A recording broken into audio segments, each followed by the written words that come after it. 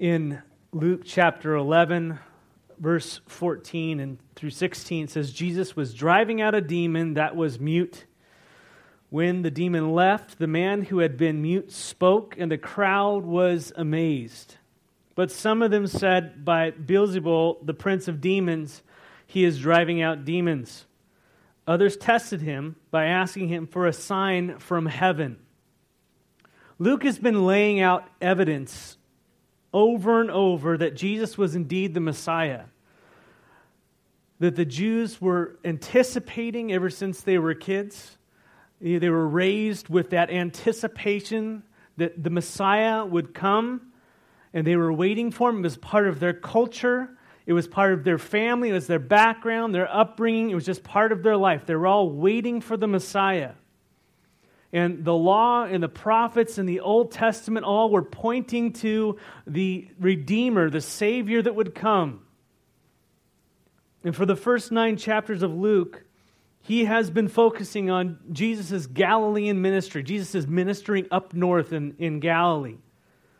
And in chapter 9, verse 51, Luke tells us, and this is a pivot, and as the time approached for him to be taken up to heaven, Jesus resolutely set out for Jerusalem. He started to go south towards the cross where he would die in Jerusalem. And so Jesus began to head south. He sent out the 70 ahead of him out into all the places, proclaiming, getting people ready as he was going. And as the message was being proclaimed by Jesus' apostles and his disciples, and by Jesus, they were preaching the message of the kingdom of God. And as that message was being proclaimed, people began to realize that Jesus was indeed the Messiah. He was the king of the kingdom of God. Jesus was overthrowing Satan's kingdom. And it was evident as he just was walking through cities, and the demonic oppression that was overwhelming people in sickness and demon possession and all these types of things. Not that all sickness is demon possession. We're not getting on that this morning.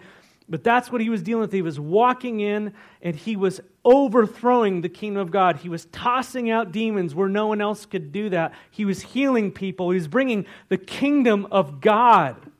How many of you long for that? Amen. And no doubt the message of the kingdom is that people must repent from the kingdom of darkness into the kingdom of light. They must turn from evil and receive Christ as their Savior, believe, be saved, and be transformed by a work of grace in the heart of a human being who was once rebellious towards God. And Jesus was delivering people out of the kingdom of darkness into the kingdom of light. And no doubt, as he's going, the message is repent, turn, which is a very gracious message, isn't it? If you have the authority and you have the ability to execute your enemies on command because they've rebelled against you, and yet you decide to say, hey, I'm going to provide a way for you to not only be pardoned, but totally forgiven and made part of the family. I mean, what grace is that? As the King himself is coming through his creation. So there is that message of repentance that we see so clearly in the gospel message. The turn from sin, the turn toward God. But it was also accompanied and demonstrated by a demonstration of the Messiah's authority and power that God's kingdom had over Satan. So Jesus had this authority and a power to not only to back up what he was saying. And so as he was going, the signs and the miracles and things were evidences that he actually could do what he claimed to do. And so Jesus' authority over the manifestations of the demonic influence over Satan's kingdom was one of the signs that Jesus pointed to John the Baptist. Remember, John the Baptist is in prison. I mean, he knew that John himself said, "Behold, the Lamb of God who takes away the sins of the world." But as things got tough and things didn't work out the way he planned, and he was in jail, and Jesus was elevated, even though he said, "I must decrease, you must increase," it was still difficult, but his faith began to waver, and he sent his disciples to Jesus and said, "Hey, go ask him, are you the one, or should we ask for another?" And back in Luke 7, verse 20 through 30, it says, when the men came back, they said to John, John the Baptist sent us to ask you, are you the one, or should we expect someone else? And at that very time, Jesus cured many who had diseases, sickness, and evil spirits, and gave sight to many who were blind. And so he replied to the messengers, go back and report to John what you have seen and what you heard. The blind receive sight, the lame walk, those who have leprosy are cleansed, the deaf hear, the dead are raised, and the good news is proclaimed to the poor. It's me. Amen? According to the Scriptures. And so Luke has been compiling this evidence. He's just been building it up, that we wouldn't have a doubt that Jesus is the Messiah. No one has done these things like this. The power and the authority that he has to overthrow the kingdom of Satan. And this evidence is just overwhelming. And people are being delivered from satanic, demonic possession as it is manifested in its various forms. And so in verse 14 of our text today, it says that Jesus was driving out a demon that was mute. And that means this demon had the ability to, when it possessed a person, to make it to where they were no longer able to speak. And the word in there in Greek means it could be that it made him deaf, which made him not able to speak. Because when you can't hear, you can't enunciate things. And so the word, it's one way or the other. But regardless, this man was under the control of a demon. And Jesus cast the demon out, and the man began to speak, and people were amazed. I mean, if we were awakened to the fact of demonic possession, we don't see a lot of it around here, but more so overseas, and things have been exposed to more weirder things like that. But when someone is possessed by a demon, we see in Scripture so often things like blindness are happening to them, their inability to speak, self-harming is going on, people running around cutting themselves, lunacy, types of things like that. We see a lot of those manifestations in Scripture. And I understand, the debate, what is medical, what is this or that. I don't think they were going to doctors at the time, trying to figure out, why does he keep throwing himself into the fire? I mean, they just knew that this was a spiritual situation. And Jesus had the ability to discern what was going on, no matter what was going on, whether it's demonic or physical, and he was able to look at the situation and say, get out of him. And I love it when Jesus has such authority. It wasn't a 20-minute or a 15-time visit. He just spoke, and it happened, and it's done. Amen? And that's how I believe God works. He has power and authority over the enemy. And we see that, and everybody's amazed because this just does not happen. What authority that he has. It says, but some of them said, in verse 15, by Beelzebul, Beelzebul. I used to have a printer in the church office called the Business Hub, and we'd call it the Beelzy Hub, but because all the satanic forces were focused on Sunday morning. But by Beelzebub, the prince of demons, he is driving out demons. Others tested him by asking for a sign for heaven. What we see here is that although the evidence has been overwhelming that Jesus was indeed their Messiah, that was overwhelming, we see Jesus, as Jesus approaches Jerusalem, the rejection is crescendoing, and it's going to crescendo into the cross. There's word, there's rejection, there's astonishment that's going on, but there's a subtle, percolating just no. And this is kind of the subtext of what's going on. But here Jesus is being accused of casting out the demons because he is the prince of demons, they were saying. Now, if you're a student of the Word, you immediately think of the similar story in Matthew 12 and Mark 3, where they said that the same thing, and then Jesus goes on to speak of the unforgivable sin.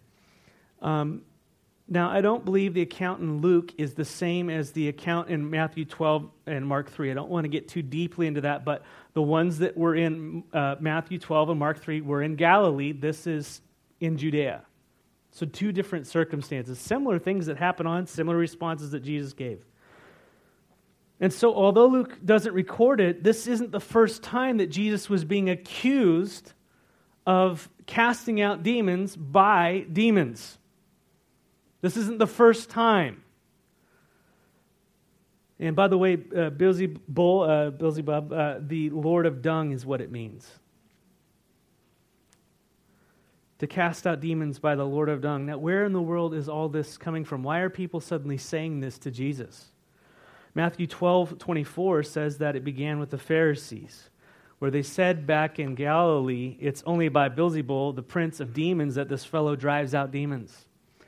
So the Pharisees are starting a character assassination plan on Jesus Christ.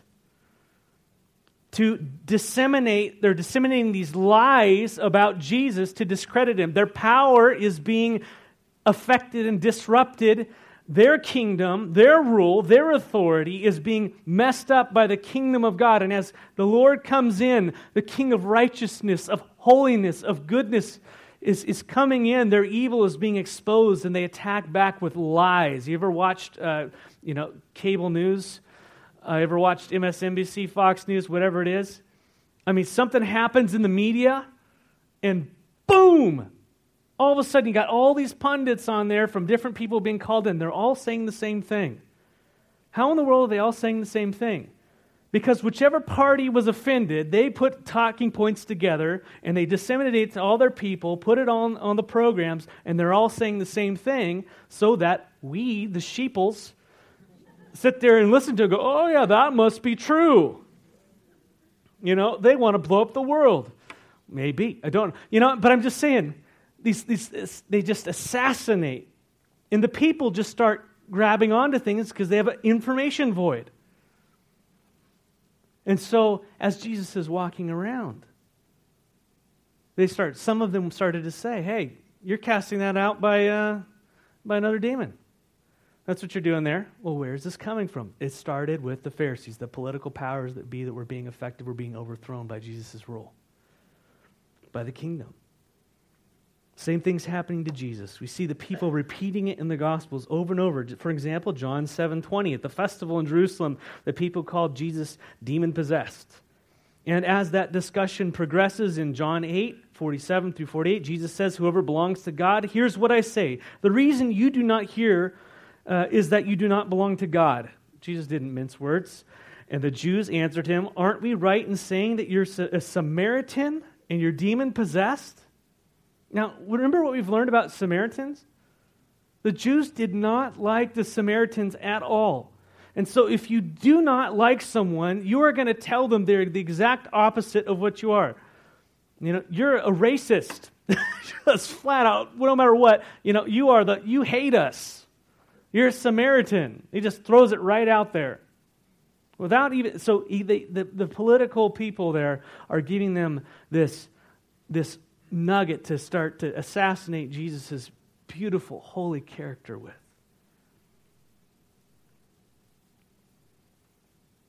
Then John 10, another example. 19 to 20, same thing. The Jews who had heard his words again were divided. Many of them said he is demon-possessed and raving mad. Why listen to him? Not only is he demon-possessed, he's insane. But others said, these are not the sayings of a man possessed by a demon. Can a demon open the eyes of a blind? And so some people were reasoning with what was going on. But the Pharisees were the ones who were disseminating these lies. And after all the evidence that has been presented that Jesus was who he was, they saw the power, they saw the miracles, the message according to the Scriptures, and then turn around and they tell the people that Jesus was unholy, he was demonic, he was sinful, when he was actually the most righteous, most holy Son of God, God in the flesh. And that was the total rejection of Jesus Christ, their Savior, and they were leading the people in that rejection to their own eternal damnation. Thus, the discussion about the unpardonable sin. I think context is there. And so as Jesus is headed towards the cross, the hostility is getting overwhelming at Jesus. How do you respond when people assassinate your character? Besides saying, okay, 90% of that's true. If they only knew the real truth. No, but I mean, how do you respond? Anybody got Facebook? I want to turn that thing off. Nothing good comes from Facebook. Can't comment on anything without World War III starting. But how do you respond? Jesus responds with something called mercy. Aren't you thankful that Jesus is merciful? How many of you before you knew Christ said horrible things about God and Christ and all this stuff, and you blasphemed? And how merciful he was to us, that he didn't just drop us dead on the spot. But he spoke to us, and he wooed us, and he gave us people in our lives who loved us and told us the truth. And as we wrestled with that truth, maybe we became angry or whatever it was, and eventually he got us. I'm thankful for that. But it says in verse 17, Jesus knew their thoughts and said to them, any kingdom divided against itself will be ruined, and a house divided against itself will fall. If Satan is divided against himself, how can his kingdom stand? I say this because you claim that I drive out demons by Beelzebul. Now, if I drive out demons by Beelzebul, then by whom do your followers drive them out? So then they will be your judges. But if I drive out demons by the finger of God, then the kingdom of God has come upon you. He's giving them some reason. He's helping them think through their points. Any of you had a position that just didn't make sense after it got like someone started pecking away at it? And you're like, oh yeah, that doesn't make sense. That was dumb. I've had a couple of those. But Jesus makes a plain statement. Satan is not going to cast out Satan. His kingdom won't stand if that is what is happening. Your logic is messed up. It's not going to happen. He's not destroying himself. He's not fighting against himself. That's ridiculous. So Jesus points out, listen to what you're saying. Does make sense. And if I'm driving out demons by Satan, then who are your followers casting them out by? We're both casting out demons. So we're all with Satan, casting out things against Satan. They're going to be your judge. He goes, but if I drive out demons by the finger of God, guess what? By the power of God, then the kingdom of God has come upon you. You are on the wrong team. If I am casting out demons, because Satan's not going to cast out Satan, only God casts out demons, then what team am I on? What team are you on? You're on the wrong team. You've got it all wrong. And that was Jesus' point. You're the actual ones influenced by Satan because you're not only rejecting the Messiah, you're influencing your followers to reject him by the lies you spread. You're on his side. Now Jesus gives an illustration about his power and authority over the kingdom of Satan. Verse 21. It says, when a strong man, fully armed, guards his own house, his possessions are safe. How many of you are strong men and you guard your own house and you're well armed? In Walla Walla, a lot of people say, yeah. But when someone stronger attacks and overpowers him, he takes away the armor which the man trusted in and divides up his plunder. That's what war is about. Jesus is saying he is the strong man. Jesus just walked into that guy's house where Satan was armored up, and Jesus just kicked him out. Amen. Jesus is the strong man. I love that. He overpowers Satan. He attacks Satan. That's what Jesus is doing. Walking around, owning it. I love it. And Jesus, by proclaiming the kingdom with power, evidenced in casting out of demons, was showing that he is that stronger man. He is the Messiah. He is the King, the Son of God, Israel's deliverer. And then Jesus warns them, whoever is not with me, in verse 23, is against me. And whoever does not gather with me scatters. Jesus just put all of humanity into two categories. Did you see that? Jesus just put all of humanity into two categories. Everybody in this room is in one of two categories according to Jesus. You are either with him or you are against him. You are with him or against him. There is no middle ground. That's a scary thought. That's how Jesus sees it. I know that in this postmodern world, everybody can have 50 different categories. Jesus is not like that. He is very straightforward, black and white on this issue. You either are mine or you are not.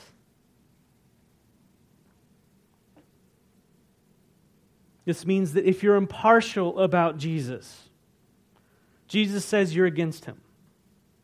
If you don't have an opinion about Jesus, you're against him. If you're a good person doing good things and you don't give a rip about Christ, you're against him. You know that.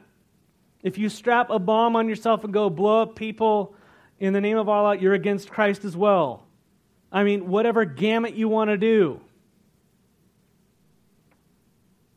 To the innocent, good person who did everything all their lives straight and good, and yet rejects Christ, they're against Christ.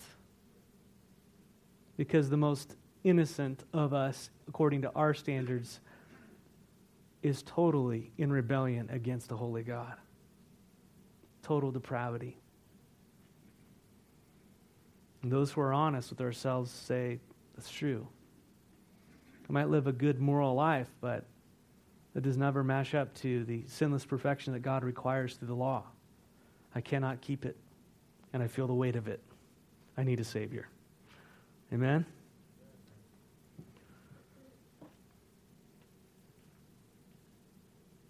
If you're not with him, you are against him. You see, these people, from the leaders to the people, were moral people. These people were moral people. How many of you are moral people? You actually believe in right and wrong, good and evil. You kind of obey laws, you pay your taxes, you go to church, you do all those things. They're moral people. They were religious people. Very religious people. They prayed. They went to church. They did their sacrifices. They did all the things that they were supposed to do. Synagogue, obviously. But they were against him. And as Jesus is casting out this demon, they were amazed, but some were saying he was doing it by the power of Satan. And they were taunting him. Give us a sign. This was not like, hey, I want more information. This was taunting. Give us a sign. Which Jesus addresses in a few verses about Jonah, which we'll get to later. But the point is that many were against Christ. And it's not enough to be amazed, brothers and sisters, enemies of Christ, perhaps in this room. It's not enough to be amazed. It's not enough to be moral. It's not enough to just be reformed. They had to be regenerated and transformed. And Jesus is seeking to give them insight into their hearts and give them a story in light of the exorcism that just happened. Even though he just delivered someone, he's bringing the kingdom forward. They say you're doing it by Satan. He's going to bring it back around and say, look at what I'm doing. Where's your heart? And so he gives this story about being regenerated, basically, in verse 24. He says, when an impure spirit comes out of a person, it goes through arid places seeking rest, and it does not find it.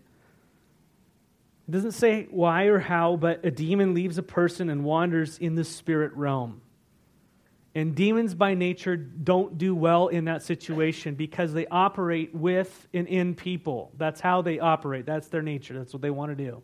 They operate with and in people. Then it says, I will return to the house I left. This is what the demon is saying. The house being a person. I will return to that person. It's left, it's wandering around, and it comes back. When it arrives, it finds the house swept and cleaned and put in order. So the demon leaves, and he comes back because a demon does not like to be a fish out of water. Demons do work in and through people, and that is what they do. And so it comes back and it finds that this person has their life in order. Perhaps this person was living a sinful life and a hard, rebellious life, and it just made it very comfortable for demonic activity in their life. We don't know. Maybe they were engaged in stuff that was just ungodly, and it was like, for the demon, like mud for a pig. It was at home. Demons are at home in that stuff. And for whatever reason, the demon leaves, and perhaps because this person got tired of living the life they were living, and they tried to morally correct themselves and pick themselves up by their bootstraps and started to go to AA and started getting religion and all this stuff, and they just started to reconstruct their life by sheer will. Anybody else? I'm tired of doing this. So I'm going to grab this self-help book and we're going to go do it. And they started cleaning up the house. And they got their stuff in order. They started becoming moral again. Or perhaps they were afraid that if they kept on doing what they were doing, they were going to get sick and die or grab some disease or something. Whatever the reason, their life was cleaned up. Things were in order.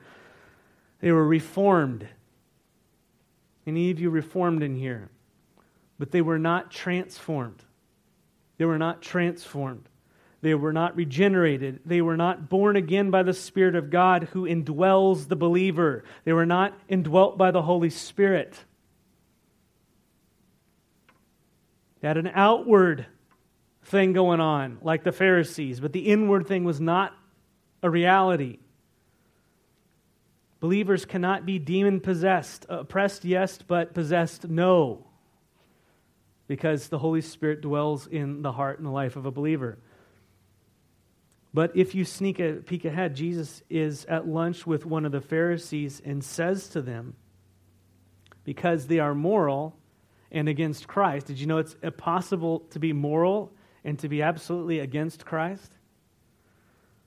But the Pharisee, verse 38, was surprised when he noticed that Jesus did not first wash before the meal, ceremonially washing. And the Lord said to him, now then, you Pharisees clean the outside of the cup and dish, but the inside are full of greed and wickedness. So that's a great lunch date there. Jesus straightforward. Verse 40, you foolish people, did not the one who made the outside make the inside also? But now, as for what is inside you, be generous to the poor, and everything will be clean for you. Woe to you, Pharisees, because you give God a tenth of your mint. You rule all other kinds of garden herbs, but you neglect the justice and love of God. You're moral in that you do everything by the book. You make sure you write that 10%. You make sure you do whatever it might be on those, according to God's standard. But guess what? They neglected the poor. They neglected the justice and the love of God. That's a hard issue, friends. He says you should have practiced the latter without leaving the former undone. You see, both. God is both. God is moral, but He's also love, which seems like a contradiction, but it's not. He is inside and outside. The inside changes the outside. And so there's this outward reformation, the rules, but no true relationship with God. And so this Spirit comes back and finds this person's life in order. Perhaps you've experienced this before. You've picked yourself up. You've changed things, but it only lasts for a little while before things start to fall back into what they were again. Not only what they were again, but worse. Have any of you known anybody like that? Have you even experienced that in your own life? The Spirit comes back and He finds this person's life in order. They pulled themselves up and they straightened themselves, but one problem. When the Spirit comes back, verse 25, when it arrives, it finds the house swept and clean, put in order. Then it goes and takes 7 other spirits more wicked than itself. I guess there are more spirits, there are evil spirits that are more wicked than other spirits. Did you know that? They're not just like all vanilla evil spirits. They've got 31 flavors of evil spirits. There's a lot of evil spirits out there, some more powerful than others. Perhaps this is what happened to the man who was running around naked, cutting himself, who was possessed by legion, if we read about that. You're wondering how that happened. Well, Jesus gives us insight. They got there, and the final condition of that person is worse than the first. Satan is a strong man too. Did you know that? And morality is not going to deter him. It's not going to stop him. It's not going to be like, oh no, you tithed. Oh no, you went to church. Oh no, you walked people across the street. Oh no, all these things. This is not going to work. He operates well in religion. He's quite comfortable in religion. He's the author of everyone except for Christianity. And original Judaism, obviously, but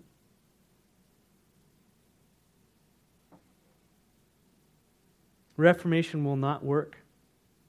A person must be transformed by the gospel of Jesus Christ. You need to have Christ in you. Then the strong man has no jurisdiction, because you are possessed by the Holy Spirit. The King of Kings and the Lord of Lords lives within you. And when a person is convicted of their sin by the Holy Spirit, they must believe upon Jesus' death, that He paid the price for their sins against God, and must believe that Jesus was raised on the third day, so that just as our old lives of sin were paid for, so now we have new life, because now Christ lives in us. That's what the gospel is. Christ in you, the hope of glory. Ephesians 1:13, closing pretty soon here. It says, And you also were included in Christ when you heard the message of truth, the gospel of your salvation, and when you believed, you were marked with Him, the seal of the promise of the Holy Spirit, who is a deposit guaranteeing our inheritance until the redemption of those who are God's possession, to the praise and glory of God. The reason why a Christian is because they have believed in the death, burial, and resurrection of Jesus Christ. And proof of that belief is that the Holy Spirit now indwells you and changes you from the inside out. Amen? That's Christianity. Religion is, I'm doing all these outward things. I'm morally picking myself up, not allowing Christ to live through me. It's a totally different gospel. You see, when you are transformed by faith in Christ, you're sealed with the Holy Spirit. There are several other verses I would point you to regarding that. John 14:17, 1 Corinthians 6:19 through 20, Romans 8:15 through 17, and 1 Corinthians 2:12. You can talk to me about those later. Just to name a few, there's a lot more. But the point is that morality does not deliver a person from Satan, nor does it make you right with Christ. Faith in Christ is what transforms a person, and the indwelling of the Holy Spirit is what makes us live out the life that is pleasing to God, which is when we love and obey Jesus Christ. You see, Christ is in you, and He wants to live the way He lived. So when you run into sexual immorality, you can't live with it. You can't, because Christ is in you. He says, this is yuck, this unholy. We're not doing that anymore, and it breaks your heart, and you say, we are changing, God. I submit to you. Anyone else? How do you overcome all these things in our lives? Christ in you, submitting to the Holy Spirit, denying yourself. Just like Jesus denied Himself, we deny ourselves. Not my will, but your will, O God. You see, Christianity is inside out, not from the outside in. All the other world religions are the outside in. Keep these set of rules. Do these things. Pray this many times. Go to this place. Do these things. You see, I can throw those things upon you, church, and you know they're right, but unless Christ is in you, is religion. And so what happens is when I preach the Word and it connects with an area of your life, the Holy Spirit's going, are you listening to me? I have no clue what's going on in your heart and your life. None. The Lord does. And so when we're preaching and the Holy Spirit connects to your heart, respond to Him.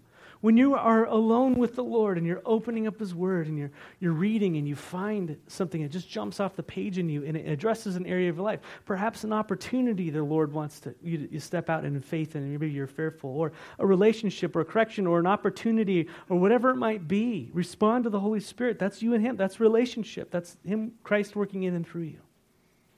That's what true Christianity is about. You see, that is what people want to see. And that's how God works, through a changed life that lives it.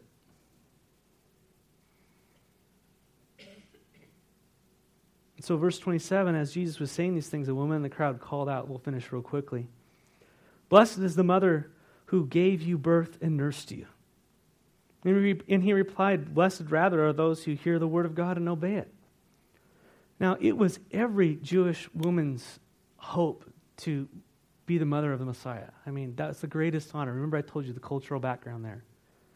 And it was, all the guys, man, said, man, I hope Messiah would be my son. That would be awesome. That was a cultural emphasis there. And they were greatly anticipating this. And so as Jesus is preaching, this woman just calls out and says, man, your mother is blessed. Look at you. You're awesome. And no doubt Mary is blessed among women, as Elizabeth proclaimed in chapter 142. Amen? But now, if there's any time for Jesus to institute the worship of Mary, now is the time. He would have gone right on. Or he would have said, yes. And this is what you need to do. He would have instructed it. But what does he say? He says, no, rather. And I'm going, Jesus, you're so insensitive to your mom. In my carnal heart, he's not being disrespectful to her. He's placing honor where honor is due. And this is hard for us. Jesus often says things that seem like, unless you hate your family, like he doesn't want us to hate our family, but you got to love God more than your family. And he just uses these drastic terms for us to get it. But I think if we were to worship Mary and pray to Mary as the Catholic Church teaches, this would be the time to where that would be instituted. How many of you were raised Catholic? Yeah, you were taught to pray to Mary. That's obviously contrary to Scripture. Now, there are people who love the Lord and who are saved and absolutely are born again in the Catholic Church. I'm not saying, and by the way, there are people who love the Lord and are born again and actually absolutely are saved in Protestant churches. Did you know that? A lot of them aren't. I think as you go to a Protestant church, you check your box, you're like, yeah, I'm good with God. Faith in Christ. What do we say? Preach it, right? But he doesn't give the woman an amen. Actually, almost every time we see Mary interacting with Jesus during his ministry, although she is blessed, she is just not Jesus' priority. It's strange. As I was reading this, I'm like, what in the world? Think about it with me.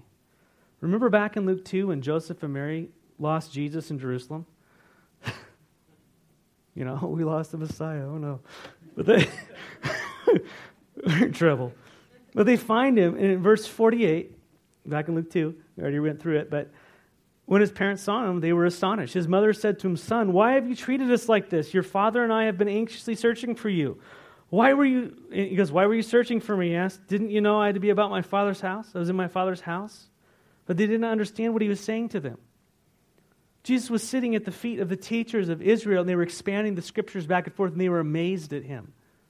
He was around the Word of God. That's what he was prioritized around. If you think I'm just pulling this out of thin air, in Mark 3, 31 through 34, we read, then Jesus' mother and brothers arrived. Standing outside, they sent someone to call him. A crowd was sitting around him, and they told him, hey, your mother and brothers are outside looking for you. Who are my mother and my brothers? He asked. Then he looked at those seated in the circle around him and said, here are my mothers and brothers. Whoever does God's will is my brother and sister and mother. Why didn't he just stop everything, get up, and go talk to his mom and show Mary the honor that she was due? Because there's a greater priority in Jesus' life. It was the Word of God. The kingdom of God, the message of the kingdom took priority. So give honor to Mary as being blessed among women is scriptural, but to elevate her place to worship when Mary herself declared that God was her Savior, that was saving her from her sin, Mary cries out to God and prays in Luke 1, beginning of verse 47. She says, my soul glorifies the Lord, and my spirit rejoices in God, my Savior. And we focus on that part, on Mary there in her Magnificat. For he has been mindful of the humble state of his servant. From now on, all generations will call me blessed. And we stop there, and we don't read the next verse. For the mighty one has done great things for me. Holy is his name. Mary cries out, holy is his name. She ascribes worship to the King of Kings and the Lord of Lords. And so, if you were raised to worship Mary, this is unbiblical. Jesus never taught us to do that, nor the apostles. It's heresy. Worship God through Jesus Christ. Don't pray to Mary. She's not answering. None of the saints are answering. You pray to the Father through Jesus, as Jesus just taught us earlier in this chapter to pray. When you pray, pray to the Father. Amen? We don't need to go to anyone else. He is the one who, in all of our weaknesses, He understands what we went through. I know it's great to try to think of how you want to frame things with God, but God is the one who decides how things work. Is that okay? God decides how things work. He actually says what is acceptable worship to Him and what is not. Do you know that? So when you worship Him in a way that He says that's not acceptable, because you feel it does not mean it's accepted. Does that make sense? Prayer. Other things as well. So we want to focus on how God says things. Not trying to be harsh or exclude, but I think part of the Bible and what we do is we want to correct false doctrine. We want to focus people back to the truth of the Word and simply upon Jesus, because all false religion, all heresies, all these things that you will become encounter with, they divert people away from the person of Jesus Christ instead of point them to. You notice that? It's all about works, or it's all about a system, or it's all about this. But what do we preach week after week here? Christ crucified, Jesus Christ. We keep pointing you to Jesus. He's Him, is it? So all glory and honor to Him. And that's where we're going to end, on a sour note. I mean, not that He's, But I don't want to focus this morning on the fact that, Mary's bad, God is good. That's not what I'm saying. Jesus is so merciful and He is so kind. And I know those words seem light, but He is truly merciful in that I believe the Holy Spirit is at work when His word is proclaimed. And so I would encourage you this morning to respond. Like Jesus said, you're blessed if you hear me and you will obey. And so if you are convicted this morning at any point, if something jogged your memory in your heart and your mind, respond in obedience and God will be faithful to do His part. Respond. Amen? Lord God, we want to thank You so much for Your word. And we bless Your holy name, Father. Thank You so much for being present with us. Thank You for sending Your Son, Jesus, to die for our sins. But not only that, to give us new life. Lord, help us to focus on the new life You've given us in Christ, as the Holy Spirit now indwells us. Now we can live. We can really live. We don't have to be this moral thing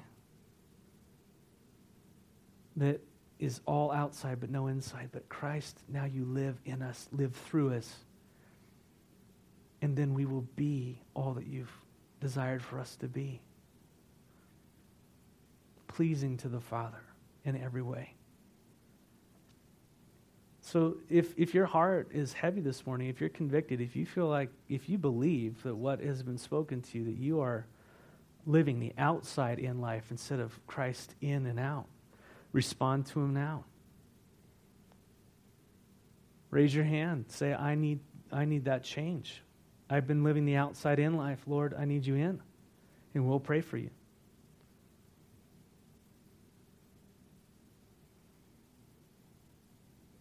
Does it make a difference if you're saved or not? We want to pray for one another. Outside in. Jesus says You want the inside out. Anyone need prayer?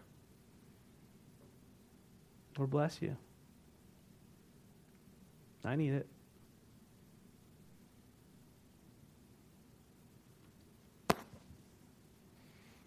Church, let's pray for one another just for a second. I want you guys to actually pray, and I'll close this out. So just lift up what the Holy Spirit's put on your heart regarding what has been taught this morning. Let's focus on that as opposed to everything else that's happening in the world.